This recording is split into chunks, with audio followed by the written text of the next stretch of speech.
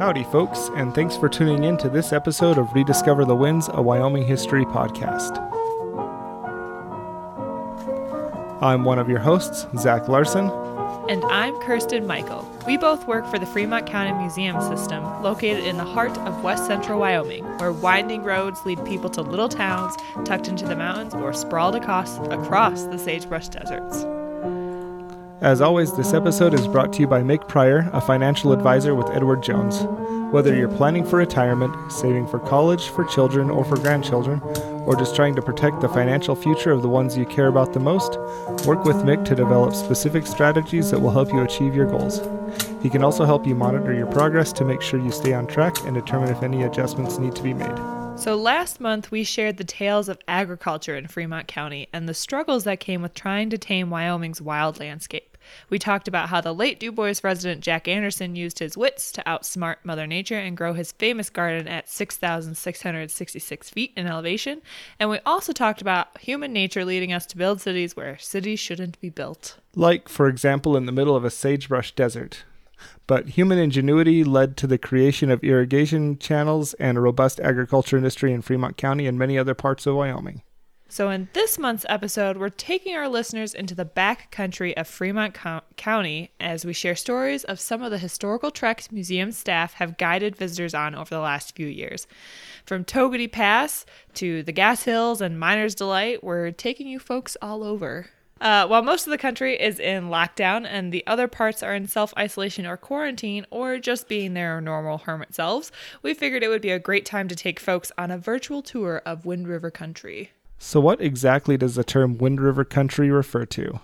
That Wind River Basin and the Upper Wind River Valley are phrases that we hear all the time in our social media posts and podcast episodes. The phrase Wind River Country really refers to the region immediately surrounding the Wind River and its tributaries. Really, that includes everything west of the Continental Divide, in between Wind River Lake, which is up on Togety Pass, at the north end of Wind River Canyon, just south of Thermopolis, and Green Mountain, which is located in eastern Fremont County. So basically, Wind River Country is all of Fremont County.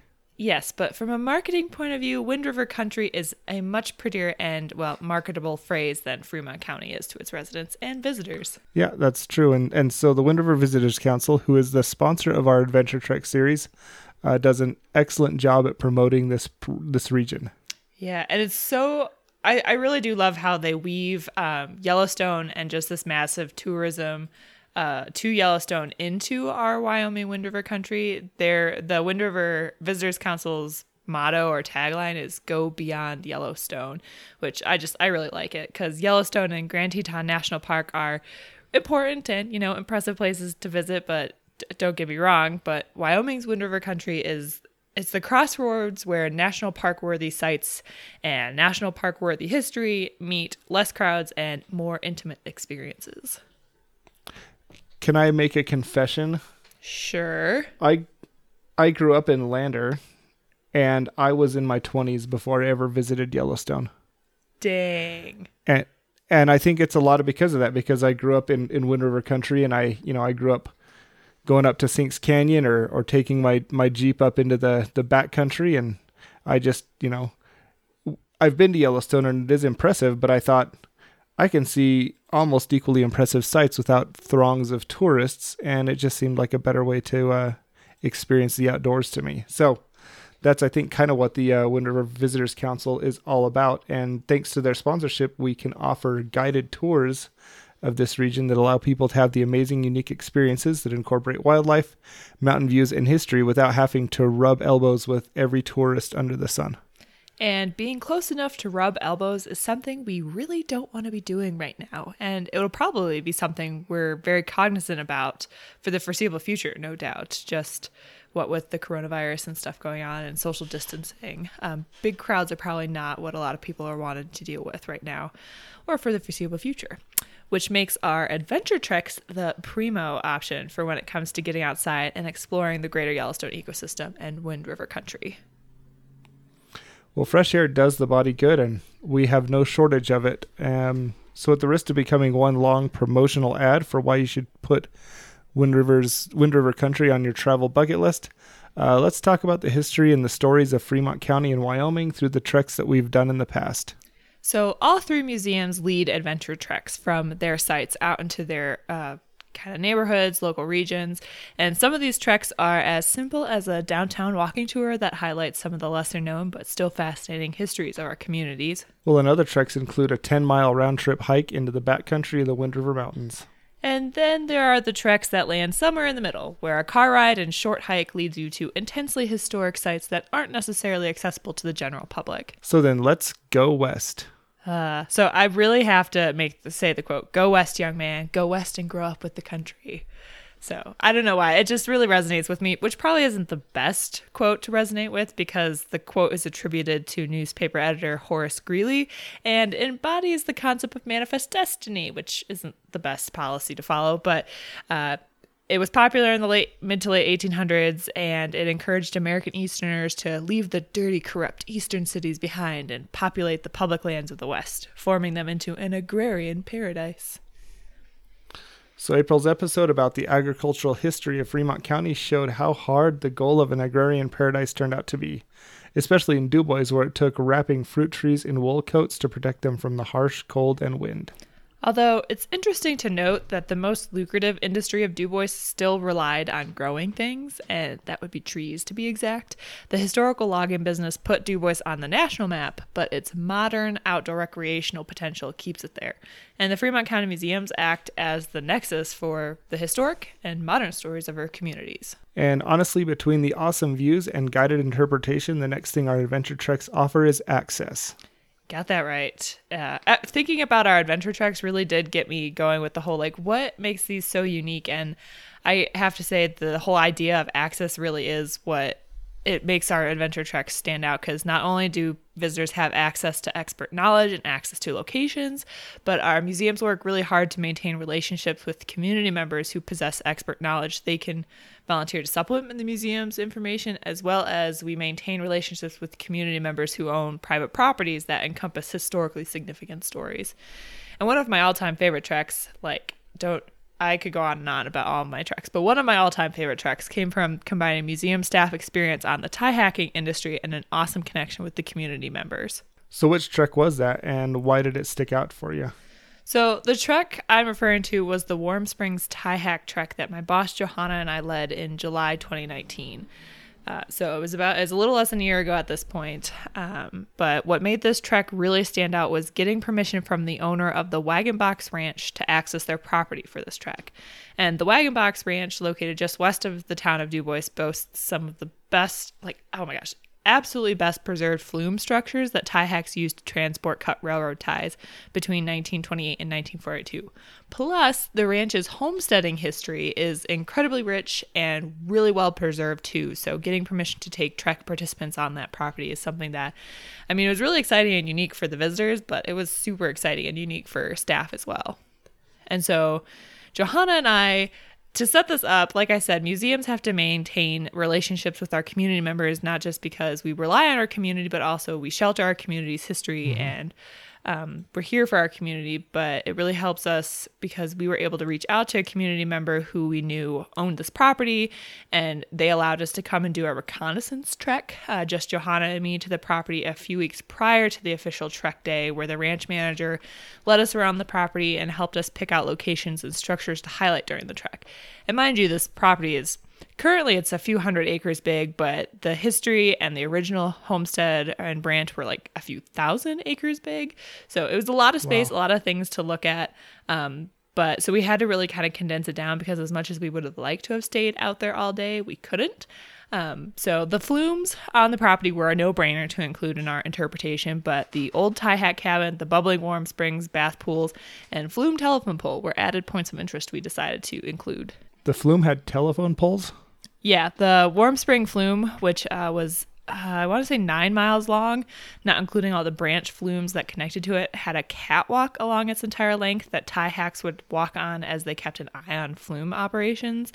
And they needed to keep a lookout for breaks in the flume, log jams, and other emergencies that would require the workers up at the head gate at the start of the flume to stop sending ties down. Telephones installed along the catwalk helped with communications, because it was a lot easier to just dial the top phone and be like, hey, stop, we have a blowout, rather than have to run the 9 miles or climb the 9 miles up to the top. And between running and walking the 9 miles, you would have lost potentially thousands of ties out of the flume. So the telephone system was really important. And yeah, one of the only remaining flume telephone poles that we know of in all of the Wind River country is standing on this private property that we were allowed to go see. That's amazing. The whole time you're talking about catwalks, I just kept thinking about Right Said Fred doing his little turn on the catwalk. Yeah. Maybe you're too young. Anyway. Oh, bull. Well, I mean, it's very similar to that. I mean, these were not, big, wide, open boards that the tie hacks were walking on. This was, maybe a foot wide plank at the best of places that were potentially suspended from like cave roofs or cliff faces. So it definitely took some iron guts to do that job. Yeah, seriously. So fast forward to July 9th. You arrive at the ranch, you park in the designated areas, you get out your hiking bags, and you start off. What's the first thing you see? So for a little ways, we follow along a trail next to the ranch's original irrigation canal that split off from the Warm Spring Creek. And pretty soon, this whole trek was not that long in distance, but it was long in historical interpretation. So pretty soon we got to the first stop where everyone on the trek was enthralled by the section of incredibly intact flume they're seeing. Mind you, this huge wooden structure is still 40 feet above our heads and attached to the side of a cliff, but it's still massive and it's still incredibly impressive. And between the cars and this section of the flume, we've probably only walked about a fifth of a mile along a grassy trail, freshly mowed by the ranch manager. When Johanna and I did the reconnaissance trek, it was grass up to our knees on this trail. But we managed to get through it. And then so on the day of trek, it was actually nicely mowed. Thank you, Mr. Ranch Manager. But so we'd walked about a fifth of a mile, and we're seeing just a small section of this mass of trestles and poles and lumber that make up this transportation system. But even this small section hinted at this almost miraculous feat of engineering that was the Warm Springs flume system. But it was just the beginning, so our group moved on, and as we did, Johanna and I really start to dive further into the history of the flumes with our trek guests. And about a half mile into the trek, we come up on a point in the trail where one side overlooks the bubbling Warm Spring Creek, and the other side of the trail begins to wind up a steep hill. And we stop there because it's a really pretty area. You can see this rocky cliff, which is where the Warm Springs kind of curves around, and right at the bottom of the rocky cliff, it's sometimes hard to see if the water is too high, but the water is kind of low at this time. But you could see like this pool of bubbling water in like the edge of this creek. And so that's where one of the warm springs was bubbling up. And according to the ranch manager, the tie hacks actually used to use this bubbling warm springs bath area to wash clothes, to wash themselves. There used to be a dam that they built that helped make the warm spring pool deeper that they would go swimming in and stuff like that. So it was this really cool area on the trail that we got to see, like this warm spring, which is what gives Warm Spring Creek its names, is the thermal activity around it. So after Johanna gives a brief history of the natural thermal springs that give Warm Springs its name, our group turns to walk up the hill. And so about halfway up, we encounter, dun dun dun, the flume. And so I don't know if you can imagine this, but like imagine trudging up this hill, not steep hill, and then suddenly you encounter this giant wooden like worm. That's what we kind of refer to it. It was just this thing that was winding through the trees, winding along this cliffside, and suddenly you were right there next to it. And so a section of the flume, maybe about 4 feet wide, had been removed for the trail to cut across. So that's how we filed through it. Otherwise you'd have to like climb over it, and that's highly disadvised. And so it was really cool to be up close and personal with the flume. It's a V-shaped kind of thing, so it's like a trough V-shaped flume. We pass is about 5 feet wide at the top. So again, it's not a small structure. Rough sawed overlapping boards formed the sides of the flume, which were secured to heavy plank bottoms by giant 6-inch nails, where most of them had been bought en masse and shipped to the Warm Springs flume construction site, but some of them actually were handmade by the blacksmith of the tie hacks. So that was really cool to see. And when filled with the water, this monster flume could hold up to 4 ties side by side. So it's really impressive to think ties themselves are not Yeah. They're not light things. They're these 8 foot by No. 8 inches kind of very large objects. And then you have 4 of them or multiple of them in this flume. Then you have enough water in these flumes to carry these big ties down, a canyon. So this was a really sturdy structure.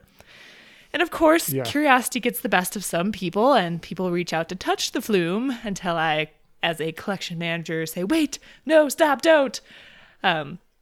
Which is really hard to do because I myself want to touch the stuff too.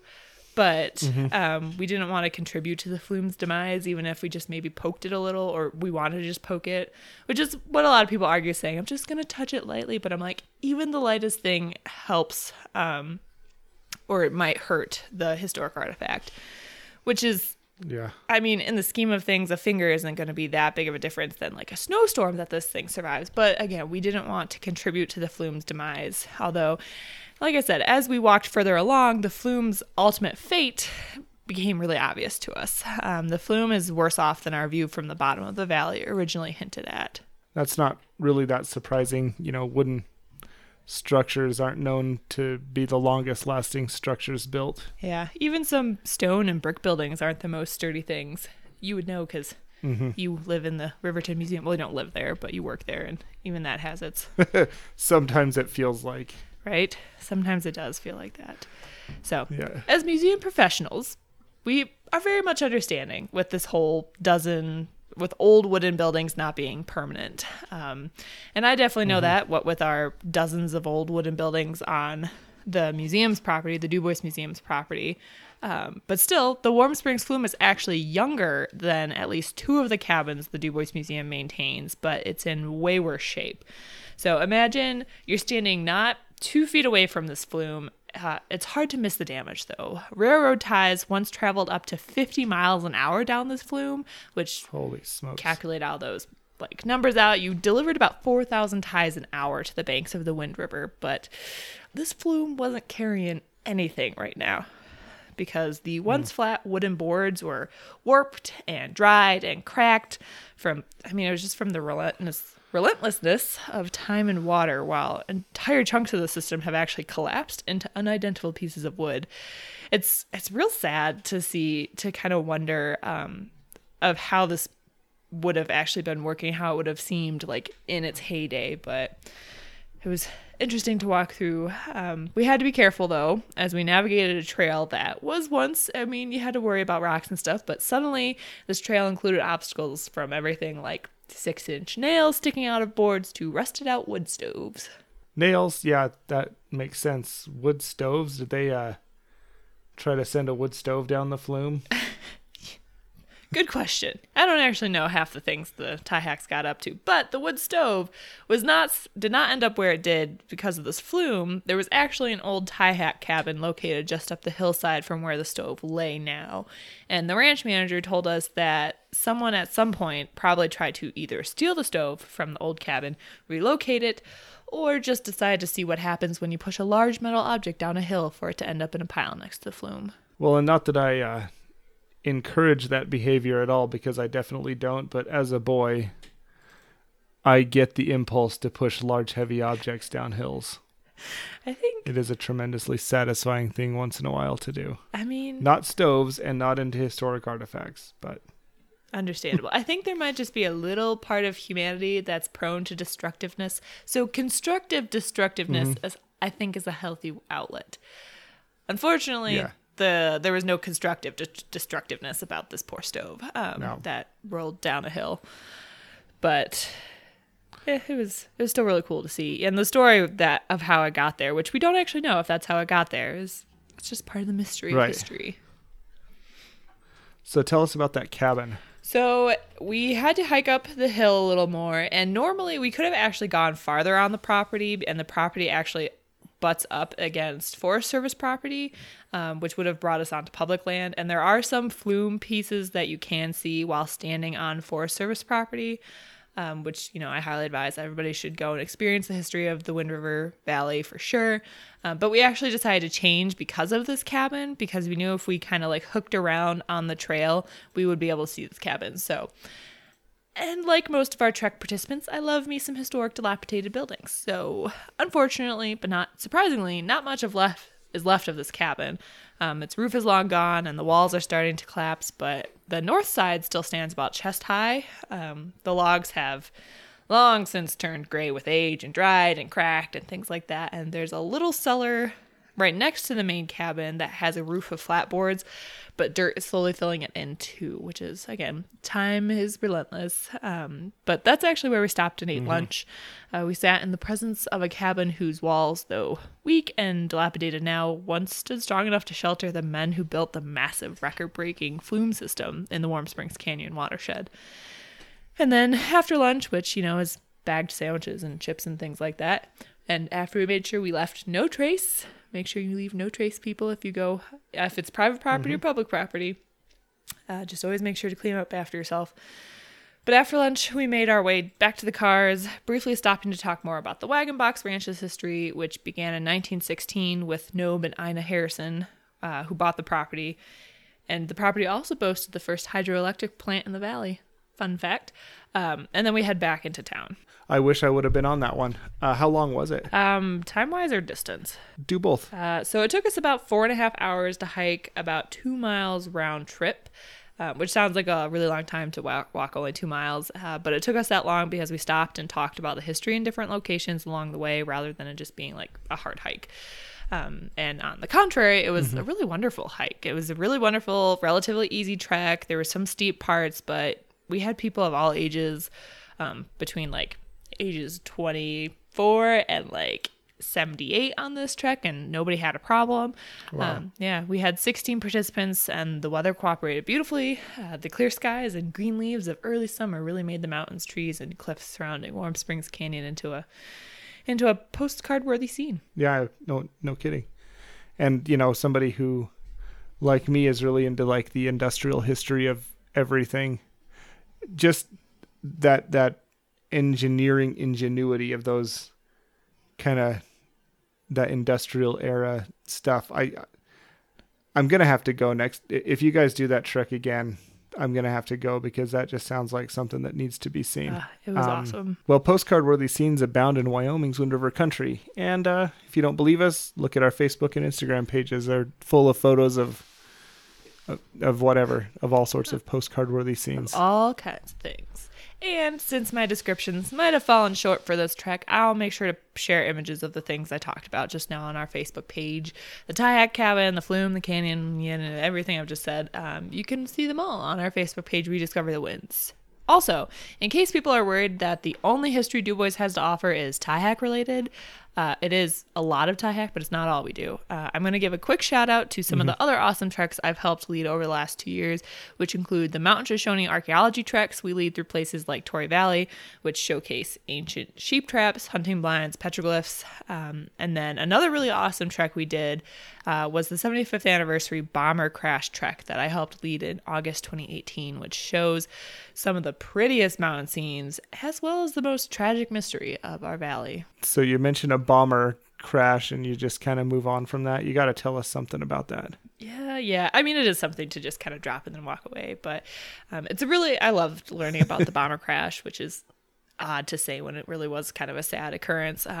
But the trek we did, it was about a 10.5-mile round trip hike and took about 10.5 hours to do and had an elevation gain of over 2,000 feet.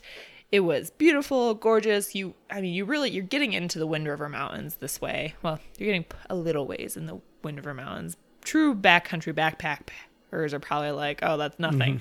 I'm not a backcountry backpacker, so this was intense. But it was beautiful and challenging, which we knew our visitors would be interested in, but it was also our way to commemorate and honor the 75th anniversary of a B-24 bomber, which crashed into the Wind River Mountains in 1943, and it killed 11 men who were enlisted in the U.S. military for World War II. And really this crash brought World War II to the doorsteps of Du Bois in a way no one really expected. But I've already talked too long about the treks that the Du Bois Museum leads, and maybe we'll save a more in-depth look at the bomber crash of August 1943 for another episode. For now, it's somebody else's turn, and when I say somebody else's turn, I mean it's your turn to talk. Well, as our listeners may be aware, the Riverton Museum is becoming more and more focused on agricultural and industrial history of the Wind River Valley. Those are the things that made Riverton into the city that it is now. And so we're focusing a lot more on that. And I have two treks that I want to just briefly talk about. One is one of the treks highlights the reason that Riverton as a town even exists. And the other trek highlights the reason that Riverton became the commercial center of Fremont County. So in July, this is our first one that we have, not our first trek, but the first one we're talking about right now. We will be joined by staff of the Midvale Irrigation District, and we'll look at a series of projects that brought irrigation water into the Riverton area. We're going to start up at the Bull Lake Dam, which created a deeper reservoir out of the already existing Bull Lake. Then we'll head to Diversion Dam. And I love saying a lot of things about a lot of dam projects. And I think that Diversion Dam is one of the most interesting dam projects that we have in the county. Most interesting dam. Tell me what you usually... Sorry. Interesting dam projects. What do you usually think of when you hear about a dam? Like, just describe what it does. Well, it stops water, and I usually think of it being concrete. Okay, well, and some of those things are true, but the diversion dam is unique in that it doesn't have a reservoir behind it. Like the name suggests, it diverts water. So most of the water that passes over or through the diversion dam just keeps on going right into the Wind River. But it skims a portion of it off and diverts it into a canal, and that canal ends up behind another dam at the Pilot Butte Reservoir. So I've never actually thought about that, because I've seen Diversion Dam and I've seen pictures, like old pictures and modern pictures of Diversion Dam, and I'm like, I've never put two and two together. But yeah, there's no reservoir. Yeah. And it's one of my absolute favorite places in the county that's so easily accessible. You can drive right up to it. And in fact, for roughly 3 decades, everybody that came this way drove over it because it acted as the bridge on the highway between Riverton and Lander and DuBois. So it has the distinction of being the first ever vehicular truss bridge to be incorporated into a dam structure. So it's a dam bridge. Dam bridge. And it's also the longest road truss bridge in Wyoming, whether or not that road truss bridge is a dam. And it also consists of 8 trusses, which makes it the bridge that has more trusses than any other truss bridge in the state. So that makes it a long truss dam bridge or something like that. Are we allowed to say dam so much? If this was YouTube, we'd get demonetized maybe. I don't know. It's in the context. We're talking about it's DAM dam. Right? Yeah. Most of the time. That's the dam I'm using. I don't know what dam you're using. That's right. I'm sorry. I'm done. I'll be quiet. Okay. So after that, we're going to actually head on down to the Pilot Butte Reservoir. We'll be looking at, one of the things that you can do with falling water and with dams and stuff is you can generate electricity. So we'll be checking out the Pilot Butte Power Station, which to this day does generate some hydroelectric power that it puts into the grid in this area. So even though Riverton was opened for white settlement clear back in 1906, these irrigation projects weren't really completed until the 20s. We talked a little bit about this on, I think it was just our last episode. Mm-hmm. But it's because of these projects that Riverton actually kind of became a bright spot during the Great Depression. And without these projects, it's pretty safe to say that Riverton wouldn't exist, at least not in the way that it is, without the irrigation project. So that is the trek to the area that makes Riverton a town. So, next project is the one that made Riverton into the commercial center of Fremont County. So in September, almost to the day, we're going to be commemorating the discovery of uranium in the Gas Hills. And as anybody who's heard me talk about anything for more than about 3 seconds knows, it's apparently my very favorite thing to talk about in the world. Uranium in the Gas Hills was discovered by Neil and Maxine McNeese with the help of their partner Lowell Moorfeld in September on the 13th of 1953. It was a Sunday afternoon, beautiful Wyoming summer Sunday, late summer. And they went out there just like the entire country was doing at that time, amateur prospecting with their Geiger counters.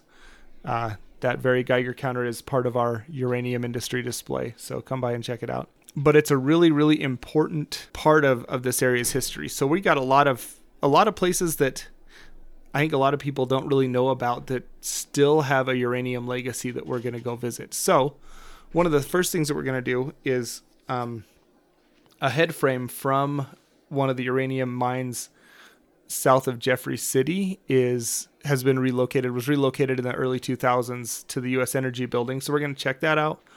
We'll talk about the legacy of uranium mining on Riverton. Wait, hang on. So is that big contraption that's standing outside the U.S. Energy Building? Yeah, that was a head frame for an underground uranium mine. What? I just thought it was modern art, honestly. Well, it's beautiful. It really is. I think. That's so cool. I've learned something. Sorry, I didn't mean to cut you off. That's just really awesome to learn. No, that's great. And in fact, it was actually brought there to commemorate, I'm going to butcher the quote a little bit, but it was to commemorate the past, present, and future uranium workers of Fremont County. Huh. So, kind of a touching tribute to a really important industry.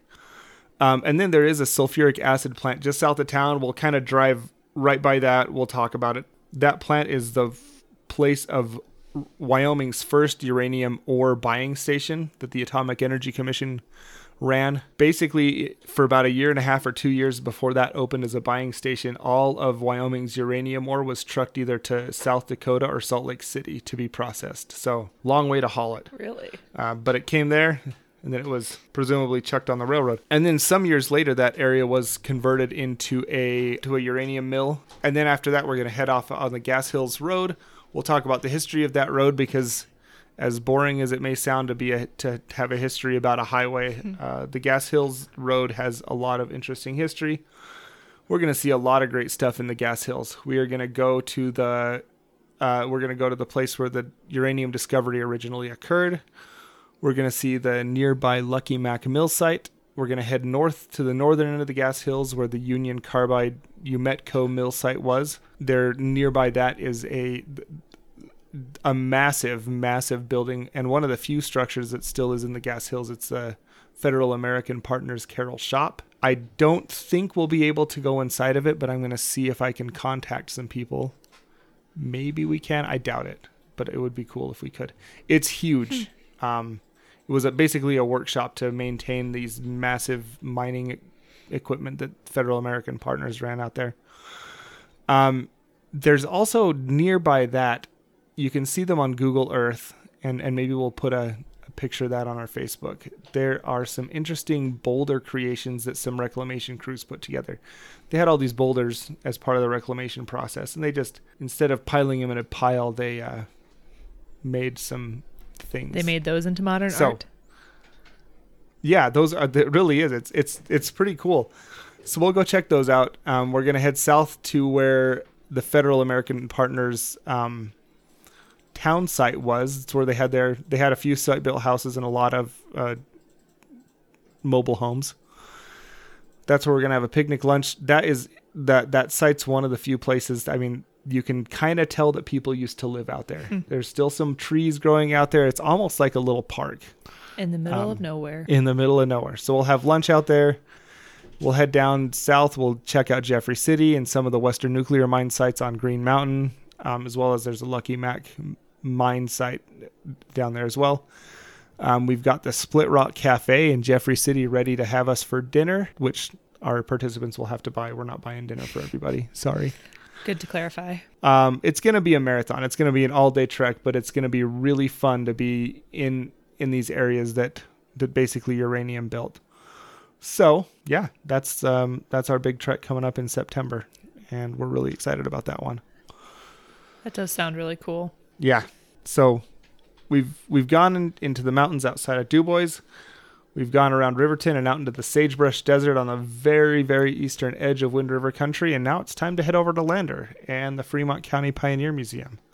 So with Sinks Canyon and historic apple orchards just outside the door, they also have some amazing treks. Yeah, and like I was saying earlier, I haven't actually been on any of their treks, but I have talked to Randy and talked to people who have been on their treks, and I've actually visited some of their trek destinations, just not on a trek with them. And some of the one of my favorites, though, that I was reading about and talking about is, once again, it relies on unique partnerships. And this trek that I really like, and I'm going to talk about, we're going to talk about, is the adventure trek led by the Fremont County Pioneer Museum to the Sweetwater Mining District, which is south-ish of Lander, I guess. The South Sweetwater Mining District encompasses parts of the southernmost part of Fremont County. Like, it was so southern, or it is so southern that it was once part of another county.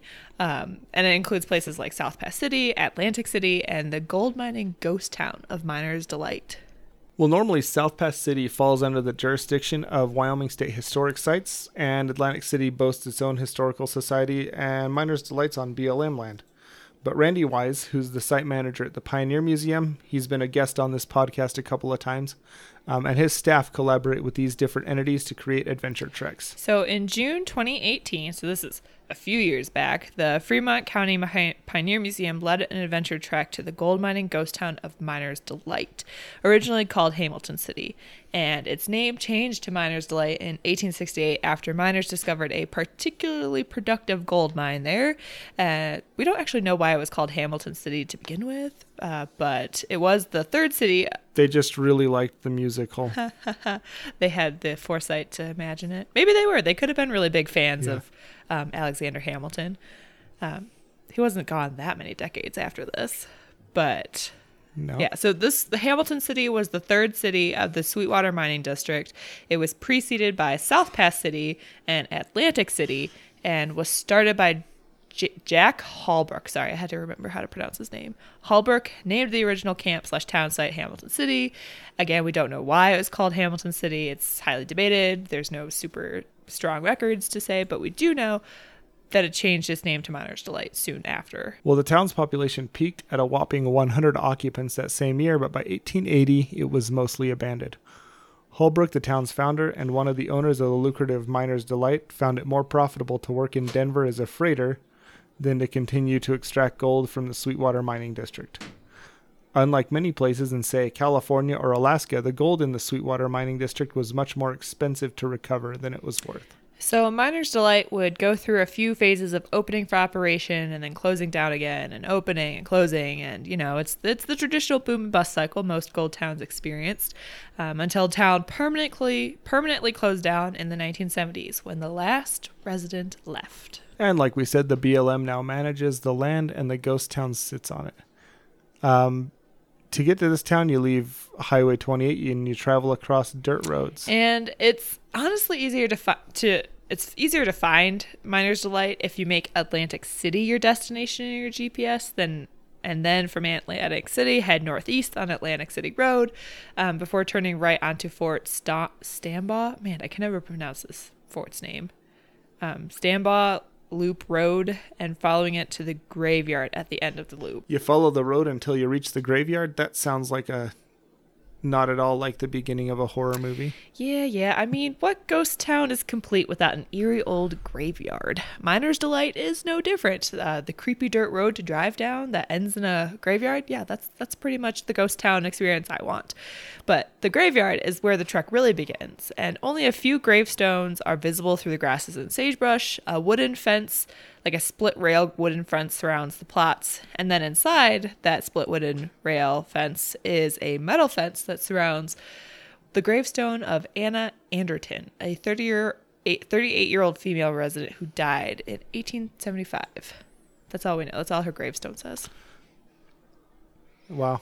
Well, very likely that she was one of like 2 or 3 female residents of Miners Delight. Yes. I mean, I'm just speculating. I don't actually know that. There is some, I can't remember the guy's name, but there's actually a written record of somebody who lived in Miners Delight, and he took out a significant chunk of his diary or whatever to write about the women in Miners Delight. And according to him, there was 3, and none of them were great looking, apparently. Maybe Anna Anderton would beg to differ, but well, I guess we'll never know.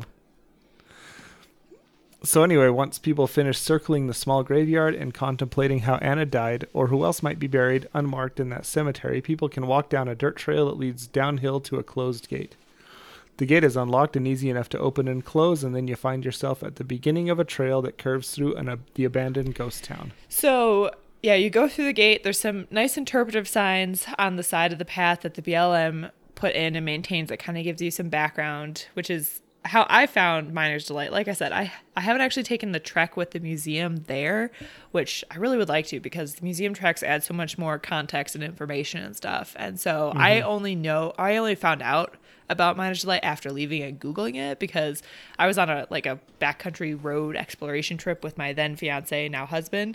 And we first of all, we thought we were lost. And then suddenly we come upon this graveyard, and then we're like, oh, this is something to go through. So we walk down this trail, we look at the interpretation, we're like, oh, okay, we're allowed to be here, which is always important to check if you are allowed to be somewhere. Yeah. And then, we go down this hill through the gate, and then you just, the trail kind of opens up onto this marshy pond area.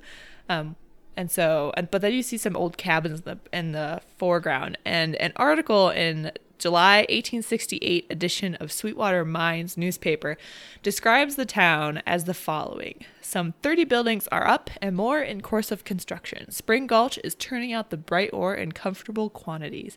10 companies are at work in Spring Gulch. Well, now only 17 structures still exist on the town site, and the only permanent occupants are a family of beavers who call the nearby ponds home. So, fun story. When my husband and I were walking across this bridge over the ponds, a little furry creature scurried across the boardwalk, and I screamed bloody murder. And my husband then yelled bloody murder because I was screaming bloody murder. And if there were any other wild creatures in the area, or people for that matter, they would have been, scared off for sure. It was not my proudest moment, but it really does go to show that the really only permanent residents of this area are birds and the beavers. Mm-hmm. And I don't know what it is about old decrepit buildings, but something deep down inside of me resonates with them. And there's this quote, and I love this quote. I guess I'm full of quotes today, from Doctor Who, which is the BBC series of a time traveling person. And the quote is, "I love old things. They make me sad, which is happy for deep people." And I find it incredibly accurate as a historian and a museum professional. And I really loved walking along the trail and staring at the old cabins, the saloon, and other structures left behind in Miner's Delight. And many of the buildings actually have helpful interpretive signs that give some background about who lived there, when, and what the building was used for.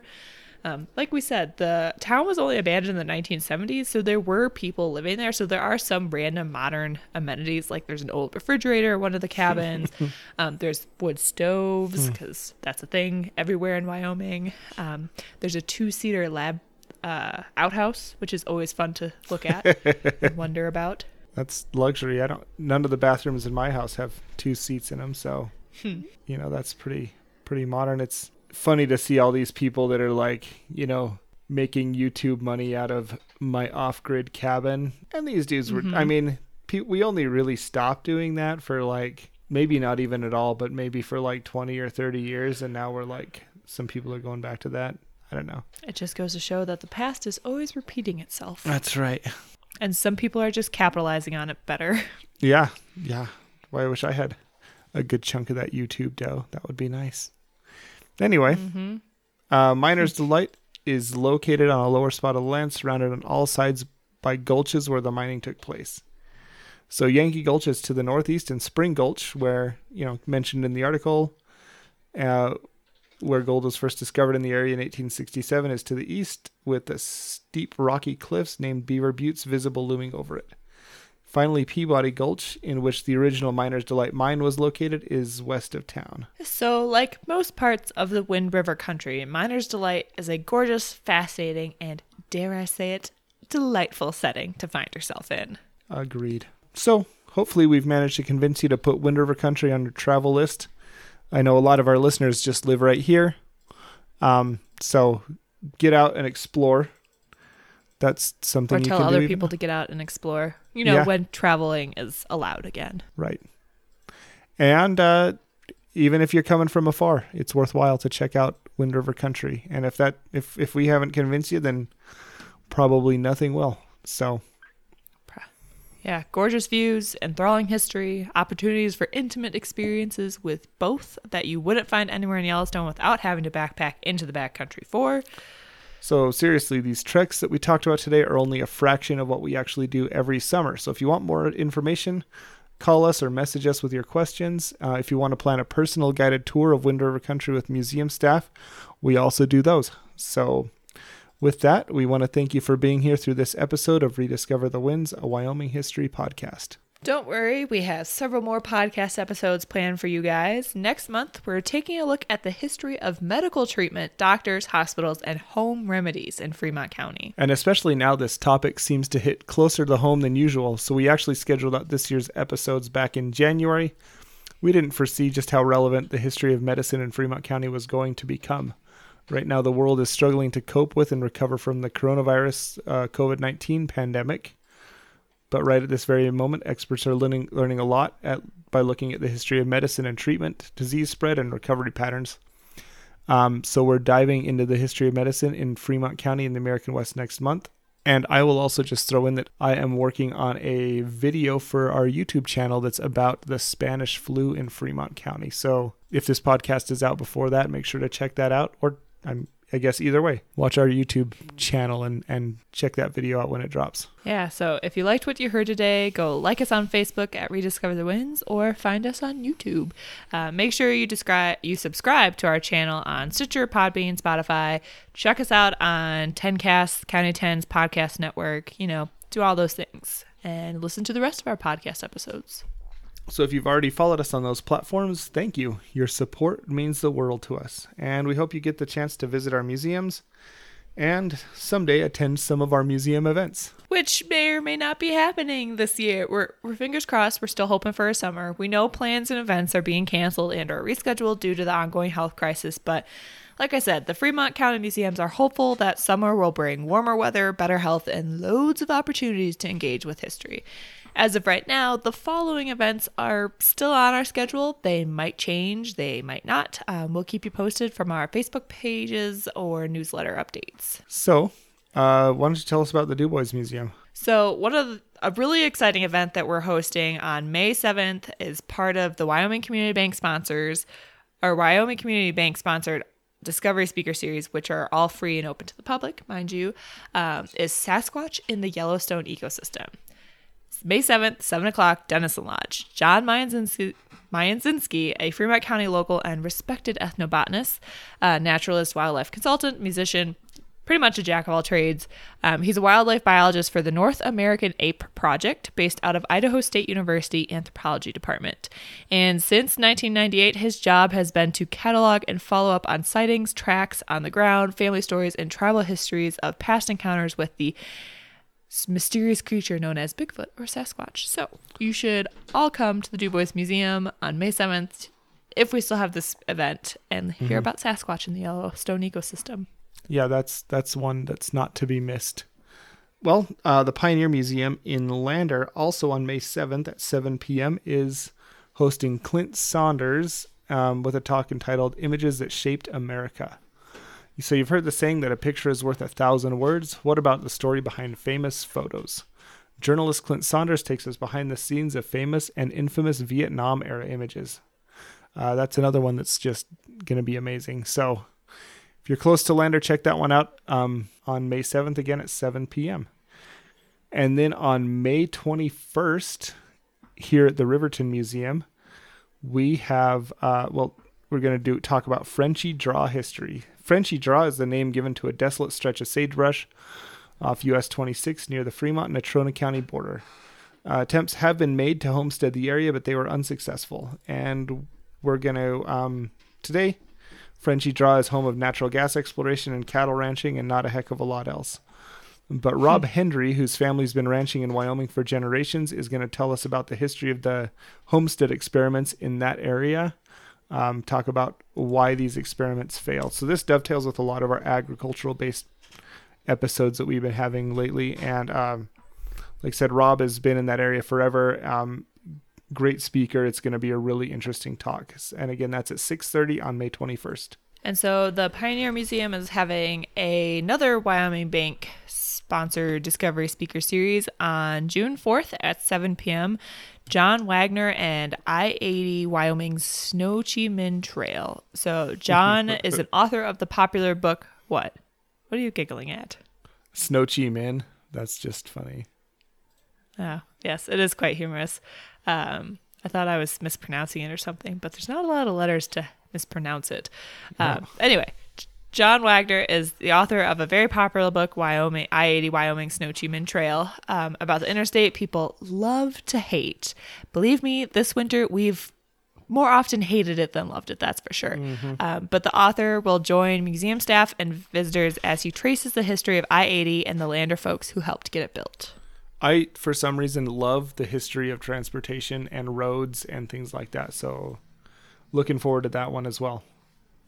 So the Wind River Visitors Council, basically who we've been talking about this whole time, has the following adventure treks lined up.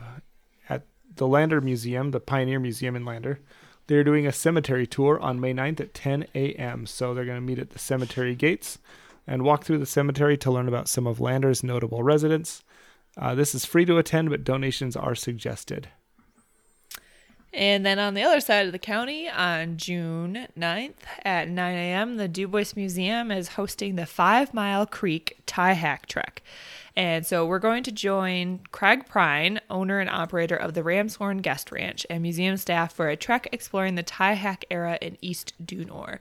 Visitors will see gorgeous views, tie hack ruins, and other historical artifacts from the tie hacking days of Du Bois in the 1920s, also while getting to visit the historic Ramshorn Guest Ranch. So the cost is $10 per person, and advanced registration is required. So call the museum, Du Bois Museum to be specific, to reserve your spot. That sounds great. We've also got some Bailey Tire and Auto Service and Pit Stop Travel Center sponsored children's exploration programs coming up. The first two are actually Riverton Museum ones. One of them is rescheduled, and one of them is at its original time, hopefully. So on May 9th, we are building oatmeal box cameras. If you're listening to this now and you have an oatmeal box, save it, bring it in. We're going to use them. I'm going to round up as much as I can. But on May 9th from 2 to 4 p.m., we're going to learn the basics of photography from back in the day. We're going to learn how light passes through a simple pinhole lens and exposes light-sensitive paper. We'll build our own cameras, load them with photosensitive paper, and we're going to take these really unique photos around the museum grounds. And then we're going to have a room that we've turned into a dark room, so the participants will get to see right before their eyes film developing, or I guess photographs developing. Because of the chemistry involved, this event's probably best suited for 5th grade students on up. It starts at 2 and should run till about 4, and the cost is about $10 to cover the materials. And as a bonus, we are going to hang and display the photos that are taken for several weeks. So, great way to take a photo and then have it put on display in a museum. And then our next event is on May 23rd, and we are going to learn the basic principle of electricity and how electromagnets work. And then we're going to put that all together like it's 1860 and build some working telegraphs. And we'll see if we can send some Morse code messages to each other. And that's also a $10 event. It's May 23rd from 2 to 4 p.m. And so the Du Bois Museum also is kicking off our summer children's program, or at least we're hoping so. Again, these events could change. Listen to our announcements as they come out. But as of right now, on June 3rd at 9 a.m., Du Bois Museum is hosting our first Kids Corner of the year, which is titled All About Bears. So you should make the Du Bois Museum your home for kids' education in June. Each Wednesday, kids will learn about a different topic related to the Wind River Valley. Kids Corner number 1, All About Bears, will focus on, you guessed it, all things bears.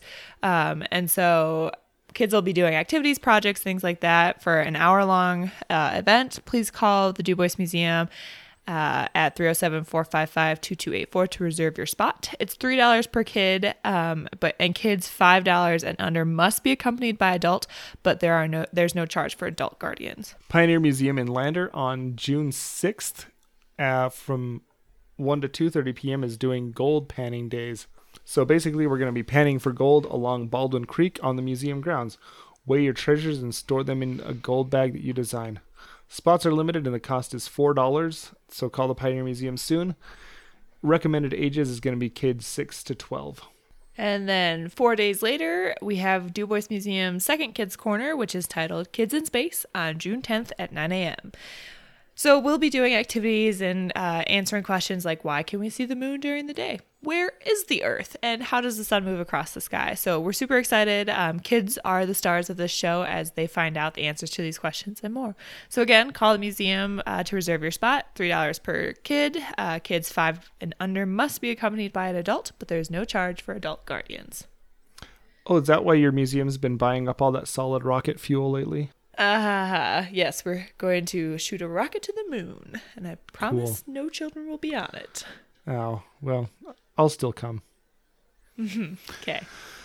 So anyway, those are our tentatively scheduled current events. And with that, we want to thank you again for listening to this Wyoming History Podcast. I'm your host, Zach, from the Riverton Museum. And I'm Kirsten from the Du Bois Museum and Wind River Historical Center. And we look forward to continuing this adventure to rediscover the winds with you next time.